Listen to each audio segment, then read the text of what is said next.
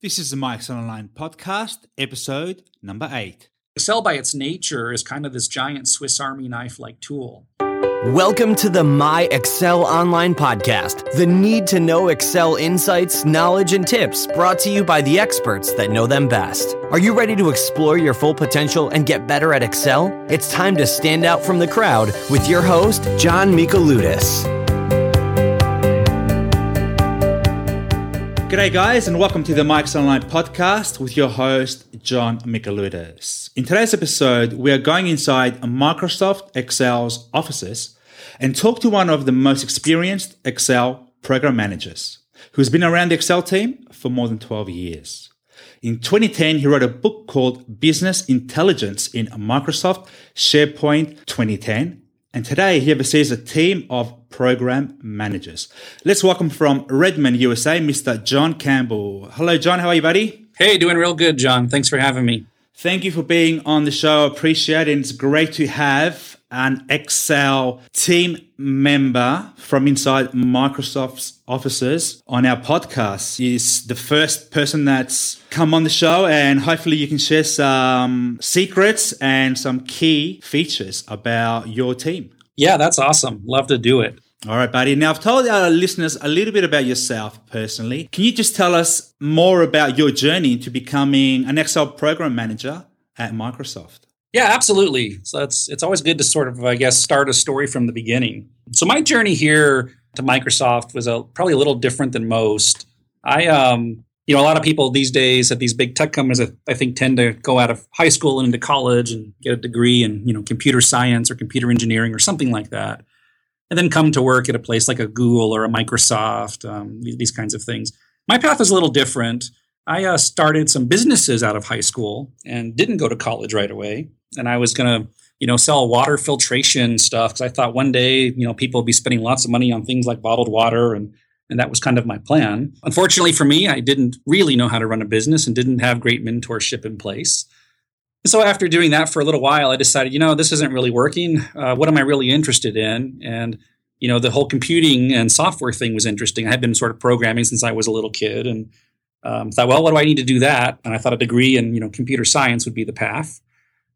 So from there, I went off to university, spent some time getting a degree in computer science, spent a little time working as a developer, primarily on things like, 3D visualizations, graphics, game engines, these kinds of things. Did a few internships, stuff like that, and then eventually landed at Microsoft. And I came here because it was one of the companies I was most interested in. Back in those days, it was one of the kind of few really big, true technology companies that built, technology for everything. And so was really interested in Microsoft. And also Microsoft was the only company at the time that really had this gig of program manager. And I didn't really know exactly what that was at the time. But I knew, I had been doing development for a while. And I thought, further out in my career, I don't see myself writing code every day. And I thought about the kinds of things I wanted to do and the kinds of skills. And Microsoft was one of the few companies that had a job like that I could sort of get right out of college without having to, kind of go be a developer for another 5 years. So I ended up coming here, and I ended up coming to the office team. And that in a nutshell was my journey to Microsoft.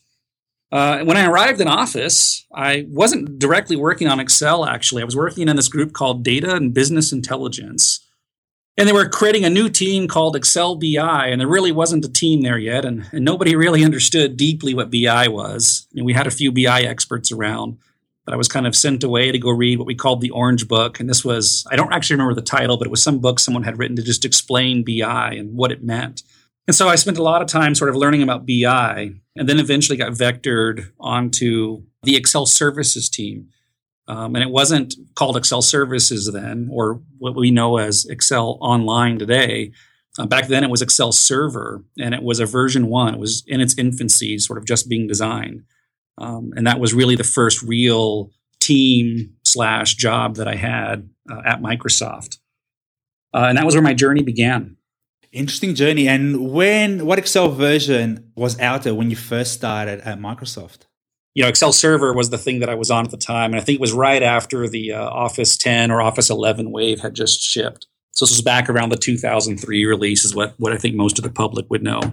And how was it working with a group of people on a project? It was really interesting. I mean, when I got here, I had to figure out how do you build software at this scale and what does it mean? I mean, it was different than anything I had seen before.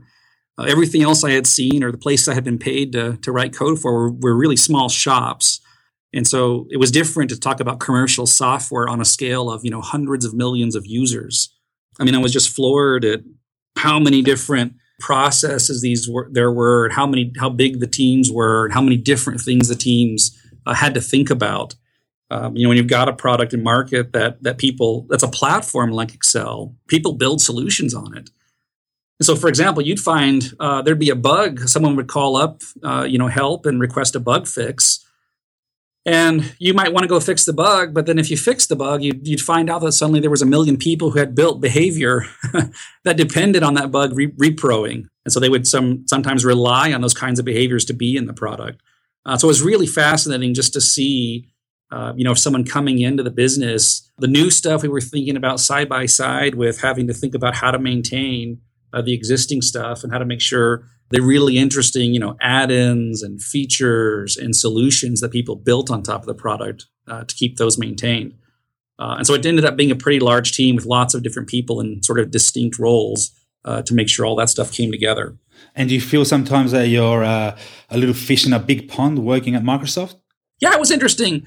I think some people might feel that way. I had actually the good fortune of, again, that Excel server was a V1 team. And so we were a pretty small and pretty tight-knit group, and we were a startup. And so I actually got to be involved in sort of every aspect of that product. Now, it was Excel server, and it wasn't just Excel exe running on a server somewhere. This was a new product sort of from the ground up that was built at the time to run as part of SharePoint. But it was the first, Excel as a service thing. And so my experience was, we had a team of developers, and at the time there were a team of testers, and there was this team of program managers. And it was a fairly small, fairly tight-knit group. And so I didn't feel like I was a small cog in kind of a giant machine. At times, you'd get a glimpse at that because, again, it was Excel on a server. And so Excel as a product, it needed to look and smell and behave like Excel and calc to the same result and do all those things. And so we'd be talking to the core Excel desktop team, all the time. We sat down the hallway from them and talked to them. And when you get a glimpse into their world, they were very much a part of this much bigger Office desktop box product, and they played by a slightly different set of rules. So for my first few years here, we were kind of part of this V1 startup upstart team. We played by a lot of the same rules other people did, but we broke a lot of them too. Interesting stuff. And now you're a program manager at Excel. And what does that involve? What does a program manager do? Yeah, so if you think about something like Excel, and actually, here's a little interesting story for a historical note. I don't think a lot of people understand this, but this entire role of program management, it exists kind of all across Microsoft and across a bunch of other companies in the industry now. And the very first program manager in the industry was created on the Excel team. And what happened was, back in the old days, there was a bunch of developers and working on new features in Excel.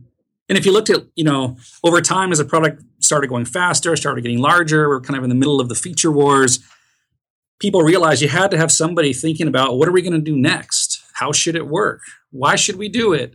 What are the competitors doing? And then there were other processes on the team that every developer had to sort of stop and take a bite of. And eventually somebody stood up and said, this is kind of silly for all of us to be doing it. Look, I'll do all of this for everybody, so everyone else can kind of stay focused on delivering features and writing the code. And that became the first program manager. And so really, program management at its core started out as a developer enablement function. And so all of the things that you need to do well outside of actually writing core code became kind of the job of the program managers. And that kind of meant anything that needed to be done. So at times, let's say if you're building a feature and you need to find customers to talk to, or you're not sure what feature to build next, so you need to go talk to users. You need to analyze what's happening in the market. You need to look at the strategy. Who are the interesting competitors? Who are the new ones that are rising right now? What are new scenarios we see? What are products maybe that aren't even spreadsheets right now, but that are competing with the kinds of things spreadsheets should do? What are the top 10 most important things our customers are asking for right now? So program management typically deals with all of those things. And then out of that, we synthesize, you can imagine a list of what we need to do next.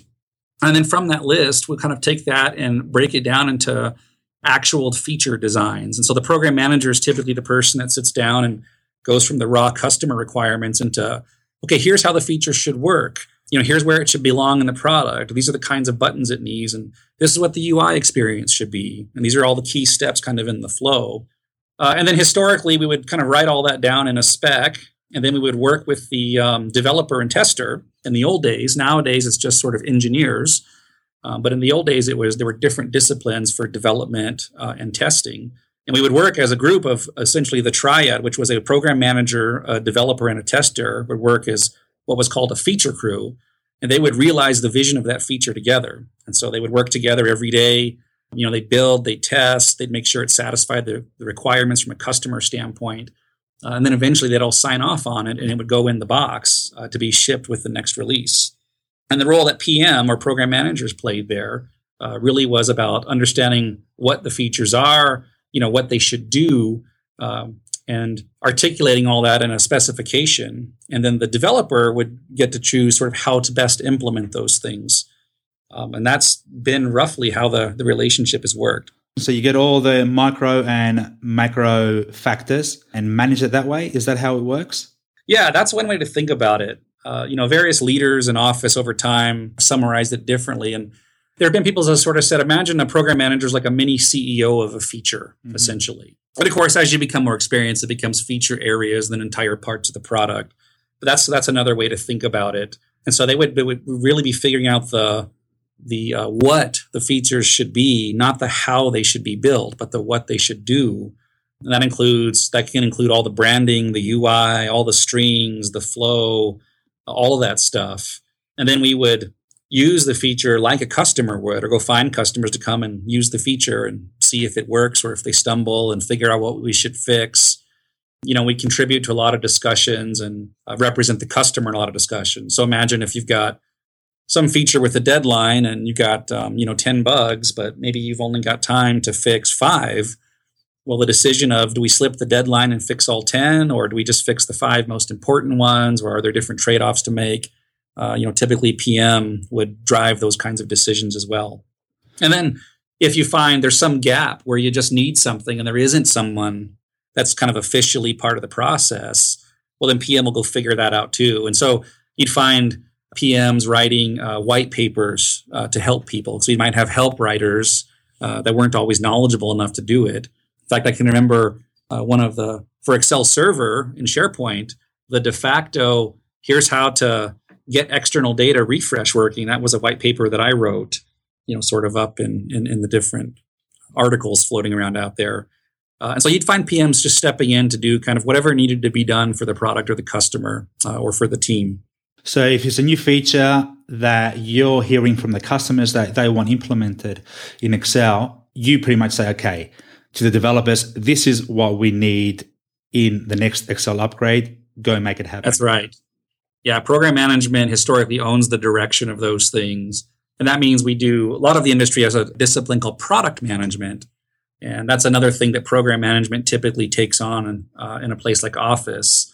A lot of what you consider the product management functions, which are going out and talking to the customers, finding the right customers to talk to, looking at the solutions that they're building, working with the people in the sales organization that are doing the big deals. So they need someone to sort of sit down and help talk to like Goldman Sachs or look at what they're building or understand some of the gaps that should be in the product. But ultimately, we would understand those things, prioritize them, and then kind of lead the direction of where the next release is going to go. And are there some features that you get and you think, okay, this is not going to happen now, but it can happen in the next 5 years because we're not ready yet? Oh, yeah, absolutely. We're constantly, and this is actually what I spend a lot of my time doing these days, as kind of the core spreadsheet PM manager. Again, I'm a manager of a team of a bunch of PMs at this point. But we always are looking at a mix of new trends, new technologies on the horizon. What should we do there? There's interesting, cool things that we work with people in Microsoft Research on that are, some of the stuff is just mind-blowing. But then you've got to balance that with a healthy dose of what customers want, what they need now. You need to keep an eye on kind of what competitors are doing. And so there's a lot of balancing across those. But I see features all the time that I know will be big, will be important, but the timing's not right. The timing might not be right for various reasons. It could be because the technology stack isn't quite ready yet. We just need to wait a little longer there. Or it could be because there's something else strategically that is kind of in the way right now. Or it could be that they're actually just higher priority things we should do because these are real pain points for customers. We want to address those first. So program management is really the one leading the way in making all of those kinds of trade-offs. Sounds very interesting indeed. Now, you touched upon the competition. I'm assuming Tableau is your competition. Are there any other competitors out there that you look at? Yeah, Excel is such a broad tool. I mean, it's really kind of unique. To frame how I think about competition and how most of us around here think about it, you've got to understand that Excel is kind of this Swiss Army knife-like thing. And so some people use Excel just to do what I'll call, maybe window dressing for a minute. So they get some report. They don't actually write any formulas or change anything. They just make it look really, really nice. And they actually have entire jobs or careers doing just that. Some people use it to do kind of what you think of as standard business intelligence type of thing. So I've got a bunch of data. I want to visualize it. I want to, sort and filter it in interesting ways and sort of play around with it. Other people spend all their time building complicated financial models, and they spend all their time kind of living and breathing functions and formulas in Cal. And then there are other people that really are all about building sort of add-ins on top of Excel to solve specific problems. And then in addition to that, you've got people that don't use any formulas or any charts or any of that BI stuff. They use Excel to, we talked to a dressmaker that runs a small business, and she drops images of dresses in Excel and just resizes and reshapes the grid. Or people that do knitting. Apparently, Excel is one of the more popular knitting tools. So it's really this wide, diverse thing, unlike some of the other apps where it's just about capturing prose or sort of presenting. And I understand there's lots of sub-scenarios for those apps too, but Excel by its nature is kind of this giant Swiss Army knife-like tool. And so when you think about that for a minute, you look at a Tableau, and they're really going after a lot of the sort of data analysis, classic kind of business intelligence type thing. Then you might take a look at a Google Spreadsheets as another competitor. They're doing great stuff in spreadsheets, and someone that we're keeping an eye on. And they made just working on a core spreadsheet easier and more collaborative. They have fewer features, but they're kind of going after what most people would kind of consider the core spreadsheet aspect. And then you can kind of look around the industry and find various verticals, which are things you could be doing in Excel. And some people do in Excel. I mean, there's project management, there's planning things people do in Excel. So competitors can be in lots of different areas. And there's a number of them out there, but Tableau is definitely one that they're doing really great stuff. We take them very seriously. Google's another one. There are other people in sort of the BI space as well, and new competitors coming online all the time. Amazon recently announced sort of a cloud BI competitor.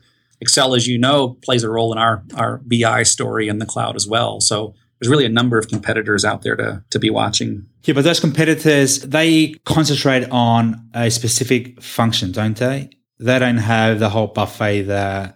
Exactly right. There's nobody right now that quite has the kind of the width or the depth that Excel has.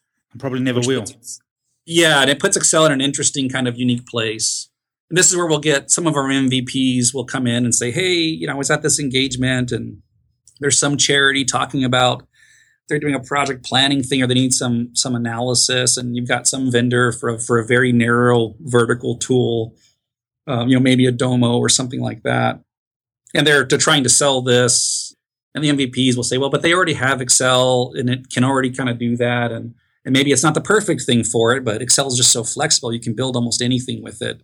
And so we see a lot of those kinds of things crop up where because the Excel tends to be the tool that most people already have, or at least have heard of and understand, or it's sort of very cheap and easy to get, it does tend to be one that people will start out in. And clearly you can outgrow it and move on to something more sophisticated. We've seen companies that run the company in Excel and treat Excel like a database. And then eventually when they hit scale, they might move off into something else or formally adopt a CRM system. But in the meantime, Excel is just kind of the tool it's there. Everyone's got it, and it's super flexible. So you can do lots and lots of things with it. You can also add extra applications there that maybe in Tableau or Google Docs you cannot. Yeah, that's right. So Excel has a rich ecosystem of people that build add-ins for it, people that build solutions on it and kind of templatize those. As you're aware, there's lots and lots of books out there and online trainings and online courses to show you how to do just about anything in Excel. So there's an incredibly diverse and rich ecosystem.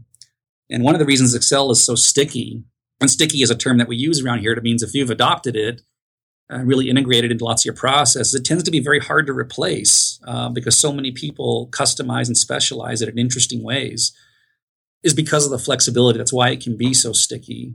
And that's pretty hard to do for a lot of competitors. There just aren't any tools right now that really are as broad or as deep as this one. And also, why don't Microsoft bring out courses and they leave it out to the books and all the teachers out there? Is there a reason why they haven't gone into the online courses? Not that I want them to do that, because they're probably going to put me out of business and all the other Excel tutors out there. Is there a reason why they haven't gone down that route?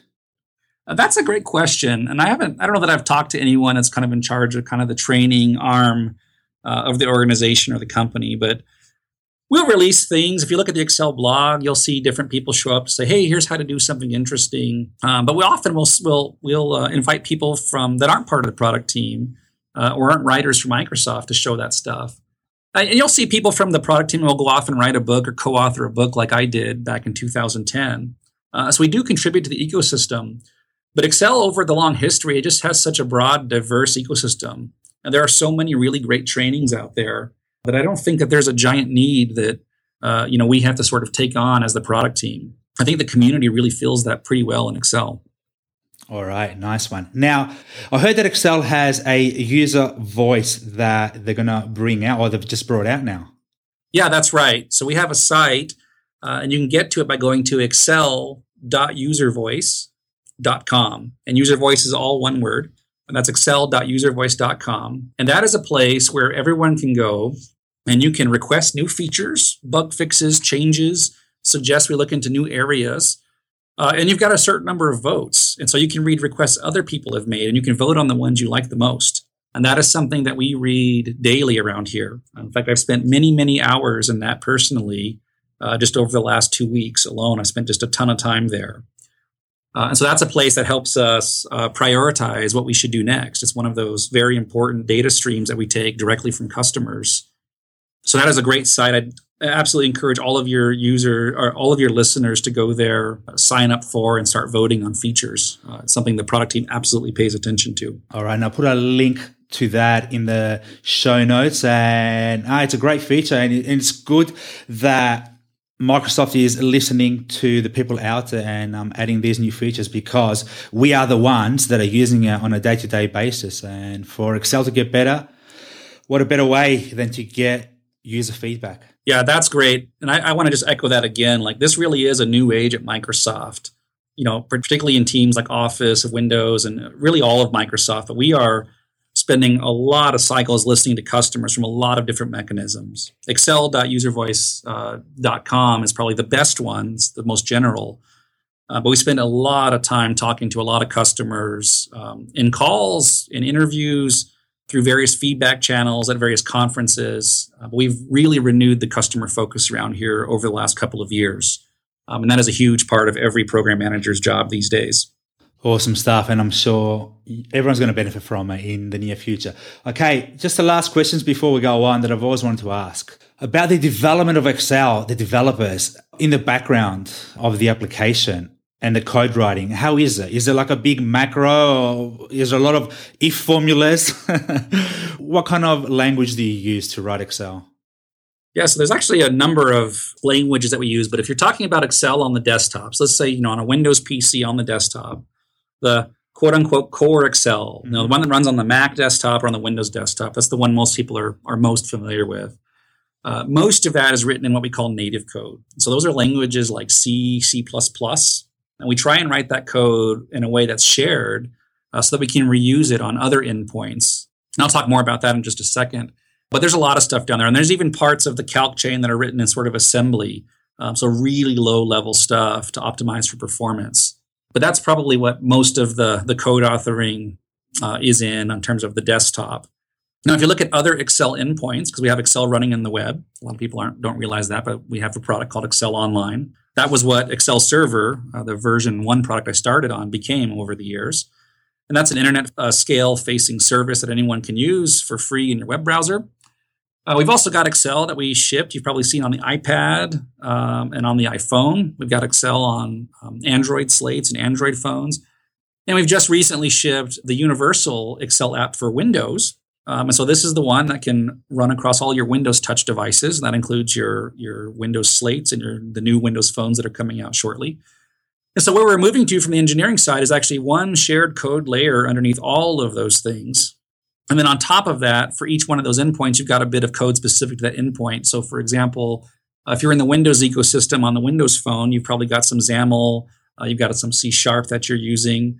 And so that can be a little different. On the web side, you've got a lot of JavaScript, HTML, and CSS in play. And so we sort of tailor that level to the endpoint that we're focusing on. But what you think of as the guts of Excel, the calc chain and just some of the core logic inside the app, a lot of that is native code. And that native code, obviously, that was from the start, from the beginning. Can that be changed now with all these other codes that are coming out? Yeah, we absolutely do find pieces of it as we're reinvesting in something, particularly if something's particularly buggy or old or, the way those features, you might have a feature that was written 15 or 20 years ago and you've been fixing minor bugs in or adding on to it over time. And then eventually you hit a point where you might want to rewrite that.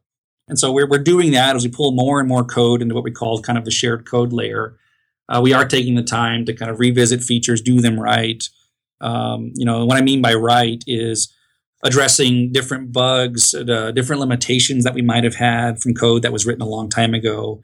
And so we're being very thoughtful there, making sure to kind of get, the core engine, I'll call it for a second, up to snuff in terms of modern programming practices and the modern languages with the modern compilers. Mate, it'll be interesting to see what goes on in the background for the code. It'll be very complex, I assume. Yeah, Excel is definitely complicated, deep, and very interesting there. And we only see a small part of it on the user interface, don't we? Yeah. Users see, kind of what the end result is, and don't see all of the components underneath that are working together. And a lot of the code in Office isn't even from the Excel team. So if you look at something like Office, Excel is probably is the oldest app here, but eventually, Word just had their 20th anniversary. If you think about Office, you open it up, you've got a giant ribbon at the top, and that used to be a toolbar, and they all look generally the same. There's a lot of commands there that are standard. If you hit the file button, that this backstage experience opens up, and that's where the print preview is and different options are. And a lot of that stuff looks really consistent. And the idea is if you learn to use some button on the toolbar in the old days in Excel, then you could reuse that learning in Word.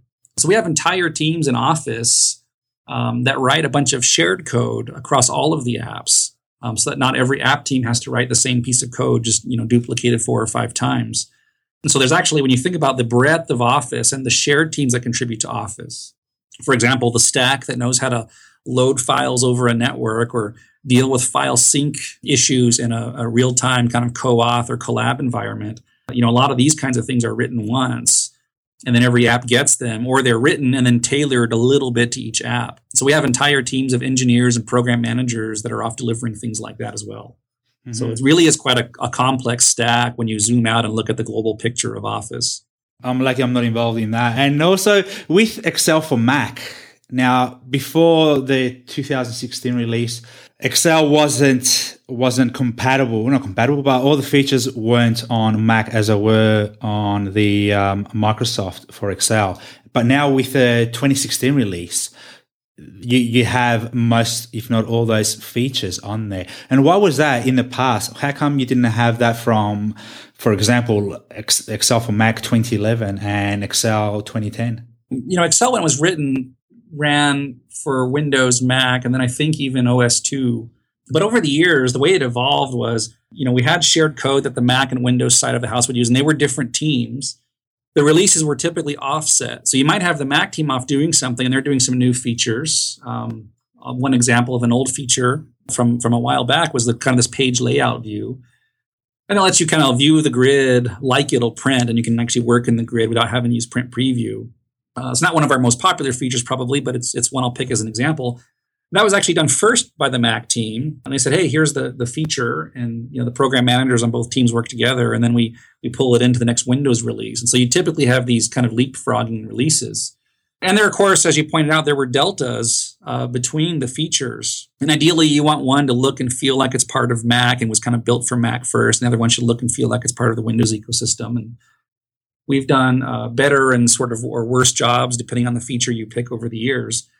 But we are very sensitive that Excel should be Excel and it should feel complete everywhere. And we did just release a new version of Mac.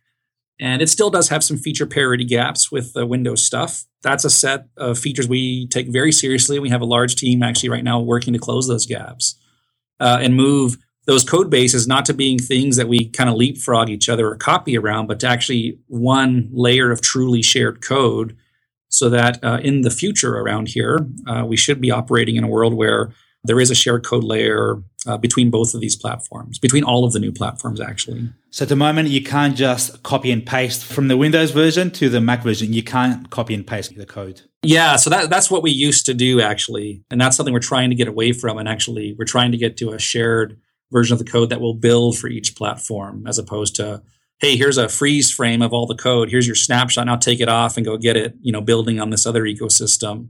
And then once you've got that working, now start putting in some of the new features.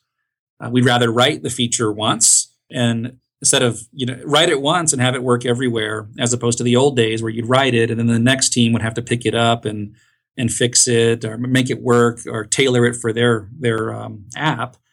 And inevitably, when you do that, you end up with small feature differences that customers tend to hate. So we want to move away from that world.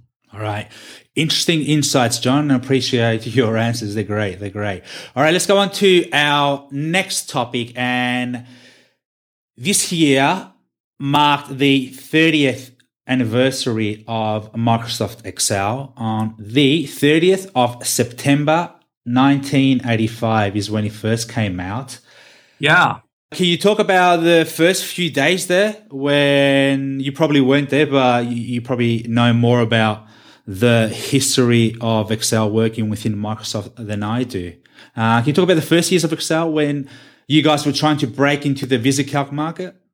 Yeah, absolutely. So to understand the history of Excel, you've got to know a little bit about the history of spreadsheets. So the first spreadsheet really was VisiCalc. And that came out in, I believe, 1979. That's when I was born. With Mac. And then I think in 1980, it was released for like the, TRS-80, these sort of old microcomputers that they had. I think they used to sell those ones at Radio Shack, actually. And that really was the first electronic spreadsheet. And that was kind of a massive breakthrough. Because up till then, if you wanted to do these kinds of calculations, people had to sit around with a calculator and a giant ledger. And so VisiCalc came out in 79. That was the leader. Microsoft released its first spreadsheet, I believe, in 1982. And that was not Excel. That actually was something called Multiplan. And it was a competitor to VisiCalc. And it all kind of ran in, all of these were sort of text-based back then. So they ran in something like DOS. Imagine, command line, and it just lays different things out on the screen to look like a spreadsheet. But there was no real UI. And Multiplan was actually pretty good. A lot of people consider it to be a failure because it didn't ultimately take over the market. But I think by the time we retired Multiplan, I think it had sold almost as many copies as VisiCalc. So it was a reasonably good product. And again, it was built to run on things like, 8-bit machines. I think the install of Multiplan, in the early days of DOS was like 130K or something. And just sort of incredibly, small and tight software. But really what happened was, I believe Lotus 123 came out in the early 80s, I think 1983 actually. And that ended up being the real competition for spreadsheets. It was became the killer app for IBM PCs. I mean, you had people buying computers just for these apps. To put this in perspective here, and this was back in the days when people didn't know what they'd want a PC for. Like, what do you mean a PC on every home and, on every desk? What would I use it for? Is it a place to store my recipes? I just don't get it, right? They're expensive. These things, these spreadsheet programs we're talking about used to cost somewhere on the order of, $400 to $500. And these were, $1983, right? So really quite expensive, but a ton of value that they would give you, right? If you needed something like a spreadsheet. But Lotus 123 went on to pretty much dominate the market. Microsoft looked at it and thought, okay, what do we do here? And so what they came up with, people were kind of expecting another release of Multiplan, but that never actually happened. I think back in the early 80s, they were rumored to get a Windows version of Multiplan, but they never actually released. What released instead was Excel. So back in 1985, I think it was actually in May of 1985, there was a big meeting. I've got actually a picture with, it's got Bill Gates and Steve Jobs in it with, the president of Microsoft, John Shirley at the time, with a few other people talking about Excel 1.0. And you can find some of these old videos of these guys online. It's really interesting to watch. a big bet that the company took. I mean, Microsoft bet big on Excel and Windows. Really, if you look in the early days, these were two of the big products that kind of built the company around. But, Bill Gates was kind of, there's some history you can find online where he talks about targeting the multi-planned 8-bit machines and supporting all these other machines was a mistake. And even later in the 90s at Microsoft, people would look at, hey, in terms of minimum system requirements, are we aiming too low? Is it another case like multi-plan?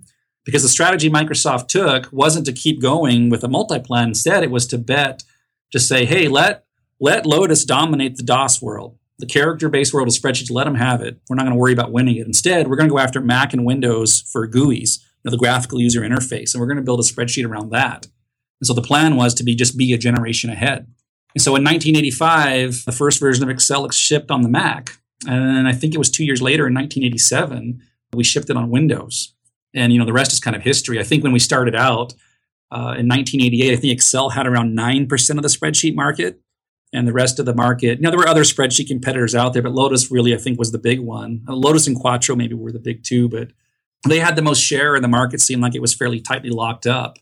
But during the 90s was kind of the key, thing in Excel was go win the spreadsheet wars.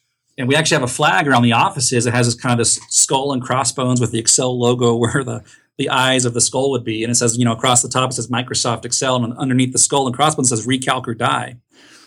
And that was someone's wife had made that. A developer on the team, his wife had made it and brought it to a company meeting, was kind of waving it around. And it became the official sort of mascot of Excel. And one of the big features we had was auto recalc. And in the multi-plan days, auto recalc existed, but actually it was very slow. But one of the big features Excel had was what we called intelligent recalc, which meant recalc would happen automatically, but we were pretty smart about not recalcing the whole thing. We would just recalc the parts of the grid that needed to be. And that was a big feature. That was one that Bill Gates himself was kind of monitoring and asking the people that ran the team, how's that feature coming and how are you doing? And that was a huge feature for the team. It was, not breaking calc was something the team believed in so strongly. We, kind of created this flag and mascot and culture around it. And by the end of the 90s, when you get to around 1998, 1999, I think we had over 90% of the spreadsheet market at that point. And what happened to Lotus 123? Well, eventually Lotus 123 got officially retired. So if you look in Wikipedia for Lotus 123, I think there's actually a link there that takes you to IBM's website, and it doesn't even talk about Lotus. But that was something that eventually was just sort of quietly retired semi-recently, actually. I don't remember the actual year they did that, but it was only a few years ago. And so that was kind of the story of the early days of Excel. When you got into the 2000s, Excel's mission really was about BI. Help Microsoft win in the BI space. So you saw a lot of features coming into Excel to sort of help with what you consider business intelligence scenarios. And so, when you look at around 2012, which was around 10 years or so after we really started going after BI, I think we were kind of number 2 in the space. When you look at the BI stack for Microsoft all up and you include SQL BI and these things. In fact, I saw Forrester's, as of 2015, I saw the Forrester, their little chart, and they've kind of called Microsoft out as the leader with the most complete story, with the strongest strategy and kind of the strongest current offering. So I think we did manage to kind of do a great job in the BI market during the early 2000s. Definitely have. Now, you've told us how Excel has evolved over the years, and it's interesting and amazing story, and I thank you for that, and our listeners as well. Now, where do you see Excel in the next 5 to 10 years? Yeah, that's a great question. So there's a couple of things that are pretty important to us that we're delivering on. One of these is, first, let's get every Excel on every platform that it needs to be. The modern world of computing has changed. And if you think back to the early days of Excel I just described, Excel sort of won by betting big on trends and new platforms, right? The graphical user interface being a key one in the early days. And so now if you look at what it is, how people work and what productivity apps mean and where they are, there's lots of stuff happening on phones. You have entire countries like India and China that never had a PC revolution, right? They had a phone revolution instead. If you think back to the early 2000s, everyone talked about getting a laptop for every child and these things. We actually had that revolution, but it didn't come in the form of laptops. It came in the form of phones. Modern world of computing's got services. Everything's just connected now. There's data coming from everywhere and sort of Internet of Things. If you think about like all these devices people have that are generating data, social networks that are generating data about you and search engines, all of these things. It's a very, very different world. And at the same time, we still have core spreadsheets and what you think of core spreadsheets getting used for. So we're doing a mix of a few things. Number one, first, like I said, getting Excel on all the platforms it needs to be. So, we're on every phone, every kind of ecosystem there is. We've got the service, and we're continuing to sort of push there. And that's where some of the shared code I talked about earlier and not having strange feature gaps is going to be important, because the team is pretty agile these days. We follow sort of a much newer, more agile methodology for developing and shipping features. So we've got to have the right platform underneath us to help us go fast. The second thing is people expect everything to be collaborative at its core. And so we're busy at work, kind of making Excel a truly collaborative offering. Now, Excel Online already has kind of real-time co-auth, a lot like Google Spreadsheets. A lot of people aren't aware of that, but that's been there for years. We want to improve that, and we want to bring it to all of the Excel endpoints. So that's another really big bet, is just making sure we are relevant and the very best at collaboration. And then if you look forward and you think about things like machine learning, and you think about a world where stuff's connected, like you've got content in an app that could be connected to a service and be alive with knowledge from the service. And what does that mean? Or if you think about the types of tasks people do in Excel, like, cleaning up data, or, imagine voice commands. You think about things like Cortana and digital assistants, and how can they help you understand and make sense of data? There's a lot of trends there that we spend a lot of time thinking about and looking at. Again, I can't go into details on some of those areas, but even stuff like HoloLens and thinking about virtual reality and augmented reality, we spend a bunch of time thinking about those things as well, and thinking about what would productivity mean in a world like that. So we have a blend of looking at what customers need today and what's right in front of us in terms of scenarios we should deliver on in the next year, let's say. And then also looking at big trends in the industry and just how people are using technology and computing to see where we should take productivity apps in the future. Well, I think there's some interesting times ahead in Microsoft, and there's not going to be a dull moment for you, is there? Oh, yeah. It's a lot of time I spend, I'd say I spend, a fair portion of my week looking, 3 to 5 years ahead. And then there's a bunch of other pieces of my job where I'm looking at, the next 3 to 6 months or a year. And this is where having sites like excel.uservoice.com is incredibly helpful, because it just helps get us dialed into what our customers are saying and what kind of problems those folks are having. So that's a pretty important part of the plans. Yeah, we're looking forward to all those great features coming out. I cannot wait, mate. Before we go to the next section, one name, Bill Gates. Have you met him? And can you tell our listeners a little bit about Bill Gates? Yeah, Bill, really needs no introduction. I remember seeing something. This was before I came to Microsoft. I have no idea if this is true, but I saw some little factoid somewhere that said he was the most famous person in the entire world. Like, Bill would get fan mail from small children in other countries, right, that had never heard of anybody in sort of, American Hollywood or these kinds of things, but knew who Bill Gates was. And he is just kind of this legendary sort of, towering figure among computing, and was just kind of there to help usher in the wave of the PC revolution. So, Bill's incredibly smart. Even in the old days of Microsoft, was just involved in sort of lots and lots of things. And even now when, Bill, he kind of, semi-retired and was doing Microsoft part-time for a while, and now he's back in I think a little bit broader capacity. But even now, we still will occasionally do what we call the Bill G review, which is, teams will sort of come in with the plans for where we're going with the products in the future and, get Bill's input on it. So he's been huge.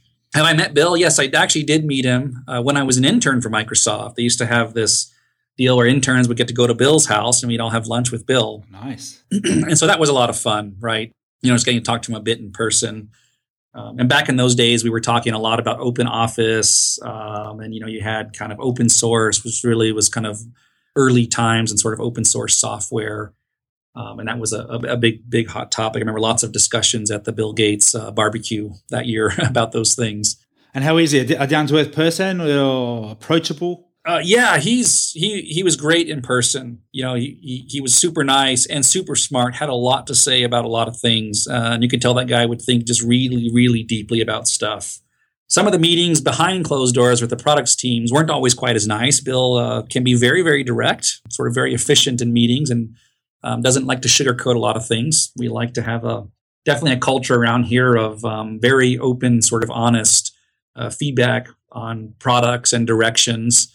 And I think a lot of that was stuff that was sort of driven by him. But, nice. Mate, I wish I could meet him one day. And yeah, he's a great person and has done a lot for the whole world. the whole Yeah, world. yeah.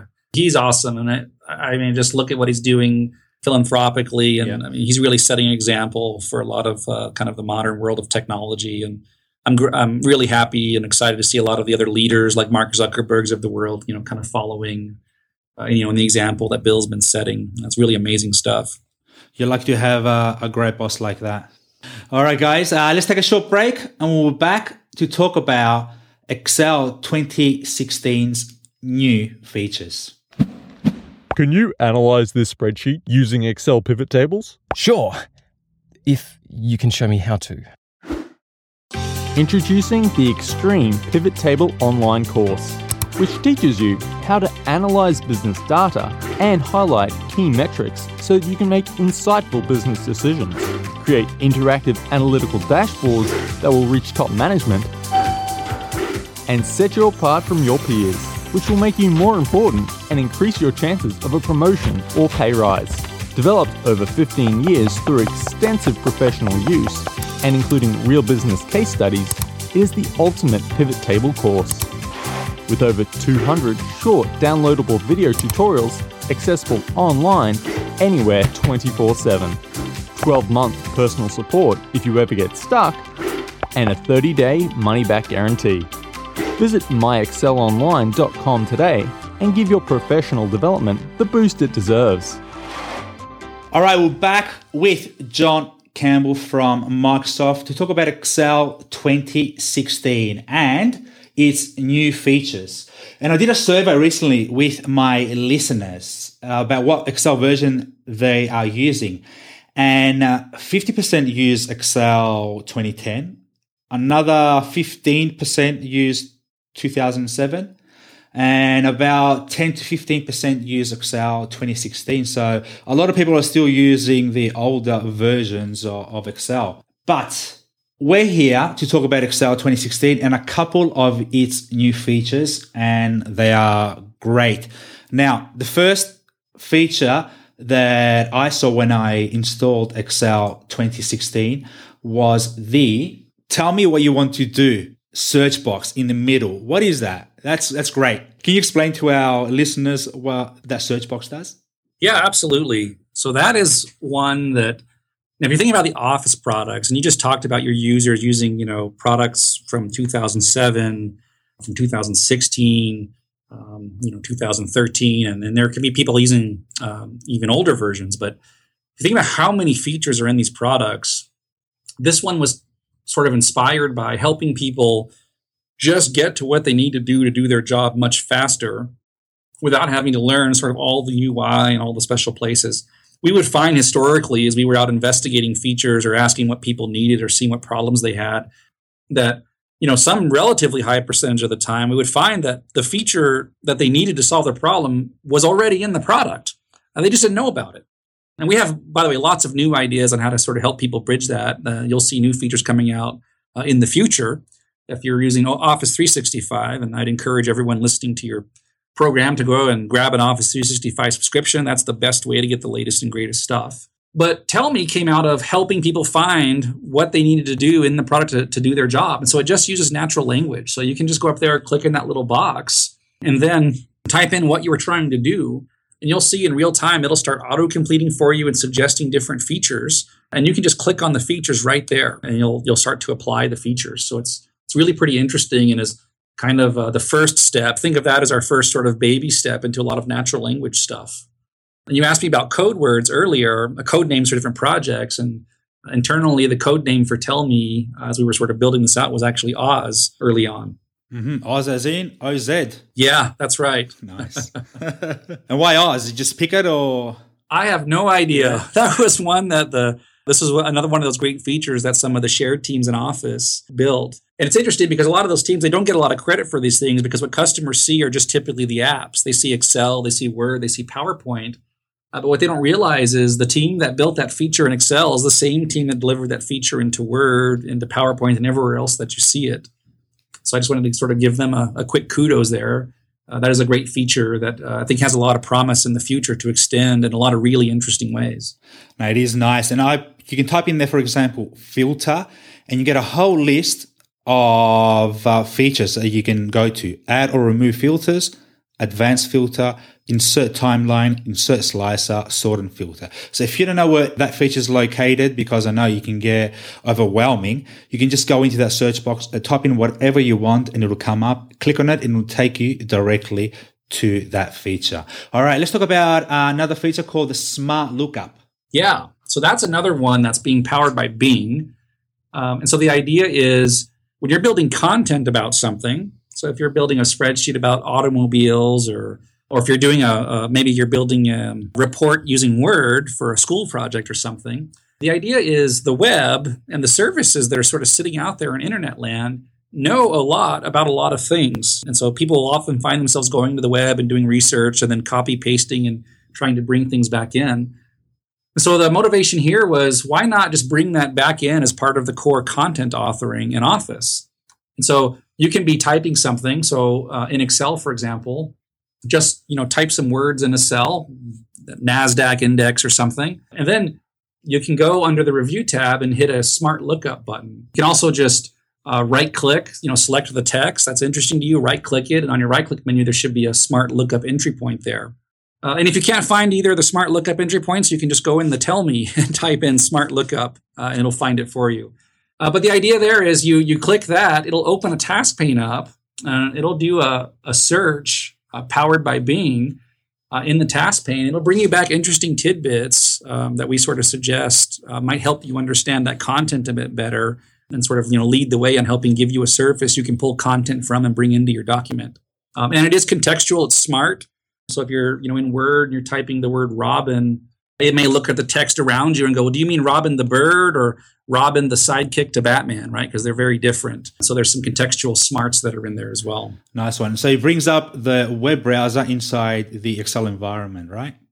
Yeah, it brings up a task pane that'll surface a bunch of content from Bing. I don't actually know if they've built it by hosting a full web browser. I think it's probably a little bit different than that. But it tries to bring stuff that looks and feels like it's part of Office, powered by Bing, and gives you an easy way to, kind of grab some of that content, reuse it, or just understand the content that you're authoring against a bit better. It's a great feature. Now, the other thing I saw on the right-hand corner, you got Share with a little man and a plus sign. What does that do?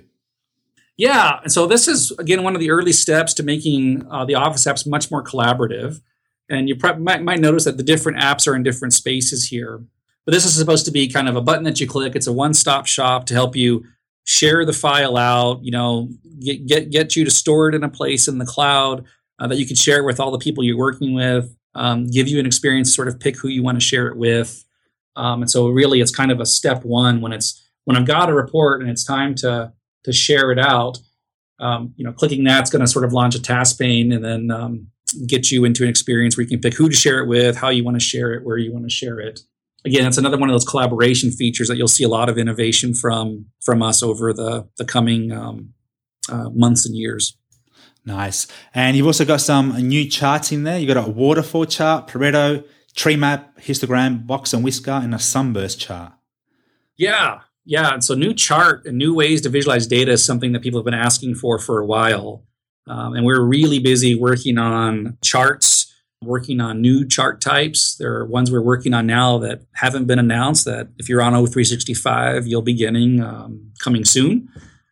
But this was kind of a high price sort of first set. And these were things that people could build in Excel before, or people would build add-ins for, or custom templates with lots of sort of tweaking. But now this just makes them drop dead easy. It's as easy now to insert a tree map as it is a bar chart in the old days. And so these are huge things that when we show people that need them to do their work, usually just gets lots and lots of applause for. And these are other good examples of features that we'll see us shipping as we start treating Excel like a service and sort of shipping new features all the time and shipping fixes or small upgrades to features all the time. Charts and new chart types is an area to keep your eye on. There's some nice charts there. And the waterfall chart is highly used in the corporate environment. I remember when I was at General Electric, I had to do a waterfall chart and you had to type in all the formulas and all that. So that's a great feature. And a lot of corporates are going to take a lot of value out of that. What I'll do in the show notes, I'm going to put in a link to all the new features. So all of our listeners can have a look at that. So thanks for that. Now, with the next Excel versions, are they going to bring them out every 3 years, or is it going to be just constant updates onto the current Excel version that they have? So we actually have a mix. We're going to be doing a lot of constant updates, and we have Excel, on your mobile devices, Excel on the web. If you're a small business, you're on O365, or you're just a consumer at home, a student, and using O365, you'll get new features in the Excel desktop even. But we are going to keep around a slightly slower upgrade path for some of the companies, particularly the larger corporations that use Excel and run their businesses on it, so they can have fewer features over time if they so choose. And so we're really kind of in a mode right now where we're letting customers choose in a lot of cases how often they want to get new features. Nice. That's great to hear because people are still using 2007. So it's good to slow down those upgrades. Yeah. And over time, we'd like, to get stuff sort of sped up globally and start delivering value faster to customers. And really the place we're focusing on for that right now is the subscription. All right. And how can someone get that subscription to Office 365? Where can they go? Yeah, you can go, to open up your web browser and, type in Office 365. That'll take you, it's easy to find from sort of anywhere, but it's just Microsoft.office.com is an easy one to go to. And you've got lots of different plans and stuff sort of available right there. And you can pick the right thing for you, for your family, for your small business, for your large business. It's all kind of there on that site. All right. Thanks for that. Now, before we go, just some quick Excel favorites of yours. What's your favorite keyboard shortcut? Gosh, let's see. There's one that I really like a lot is I think just Alt equals. And that's one that, obviously copy paste. There's nothing quite like copy paste, but Alt equals is just going to basically look at the column above you and do a simple sum. So it's just a quick keyboard shortcut to write a really simple sum formula.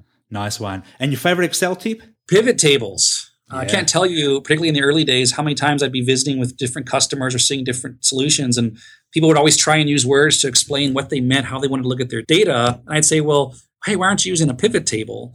Not everyone knew what that was, particularly in sort of the old days, but they are a great tool to kind of aggregate data and view data, over time.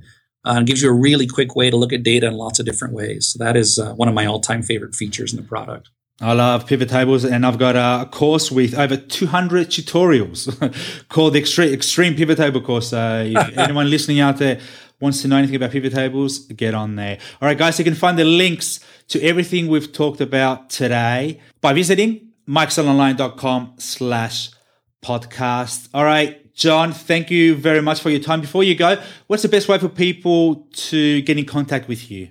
So the best way is the Excel user voice site. That is like the very best way to have a dialogue with the product team. Because I'm probably not the most interesting one, but there's a team of almost 50 PMs on Excel these days. And we are all in there desperately poring over kind of all of the feedback. We literally sit in a room together every week and read the feedback. So that's the best place. All right. Great stuff, John. Thank you very much, mate.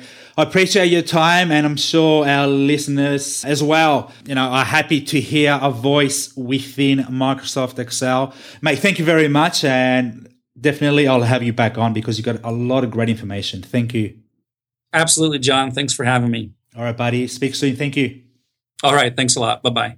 Hey guys, I hope you enjoyed this podcast show. Thank you for listening. Now, I need your help. I need you to please leave an honest review for the My Excel Online podcast on iTunes. Now, ratings and reviews are extremely helpful and greatly appreciated, and I read each and every one of them. So if you go onto iTunes and search for the My Excel Online podcast, you can leave a review and also subscribe so you can receive all the new episodes as soon as they come out. Also, if you go over to my blog at mikeselonline.com/blog, you can subscribe to receive weekly Excel lessons for free. Now, these are going to be delivered to your inbox each and every Friday, containing a lesson on formulas, pivot tables, charts, and analysis. By signing up, you also get a copy of my free Excel ebook called The Ultimate Excel Resource Guide. Now, in this ebook, I show you and review the best Excel blogs, the best Excel YouTube channels, the must-have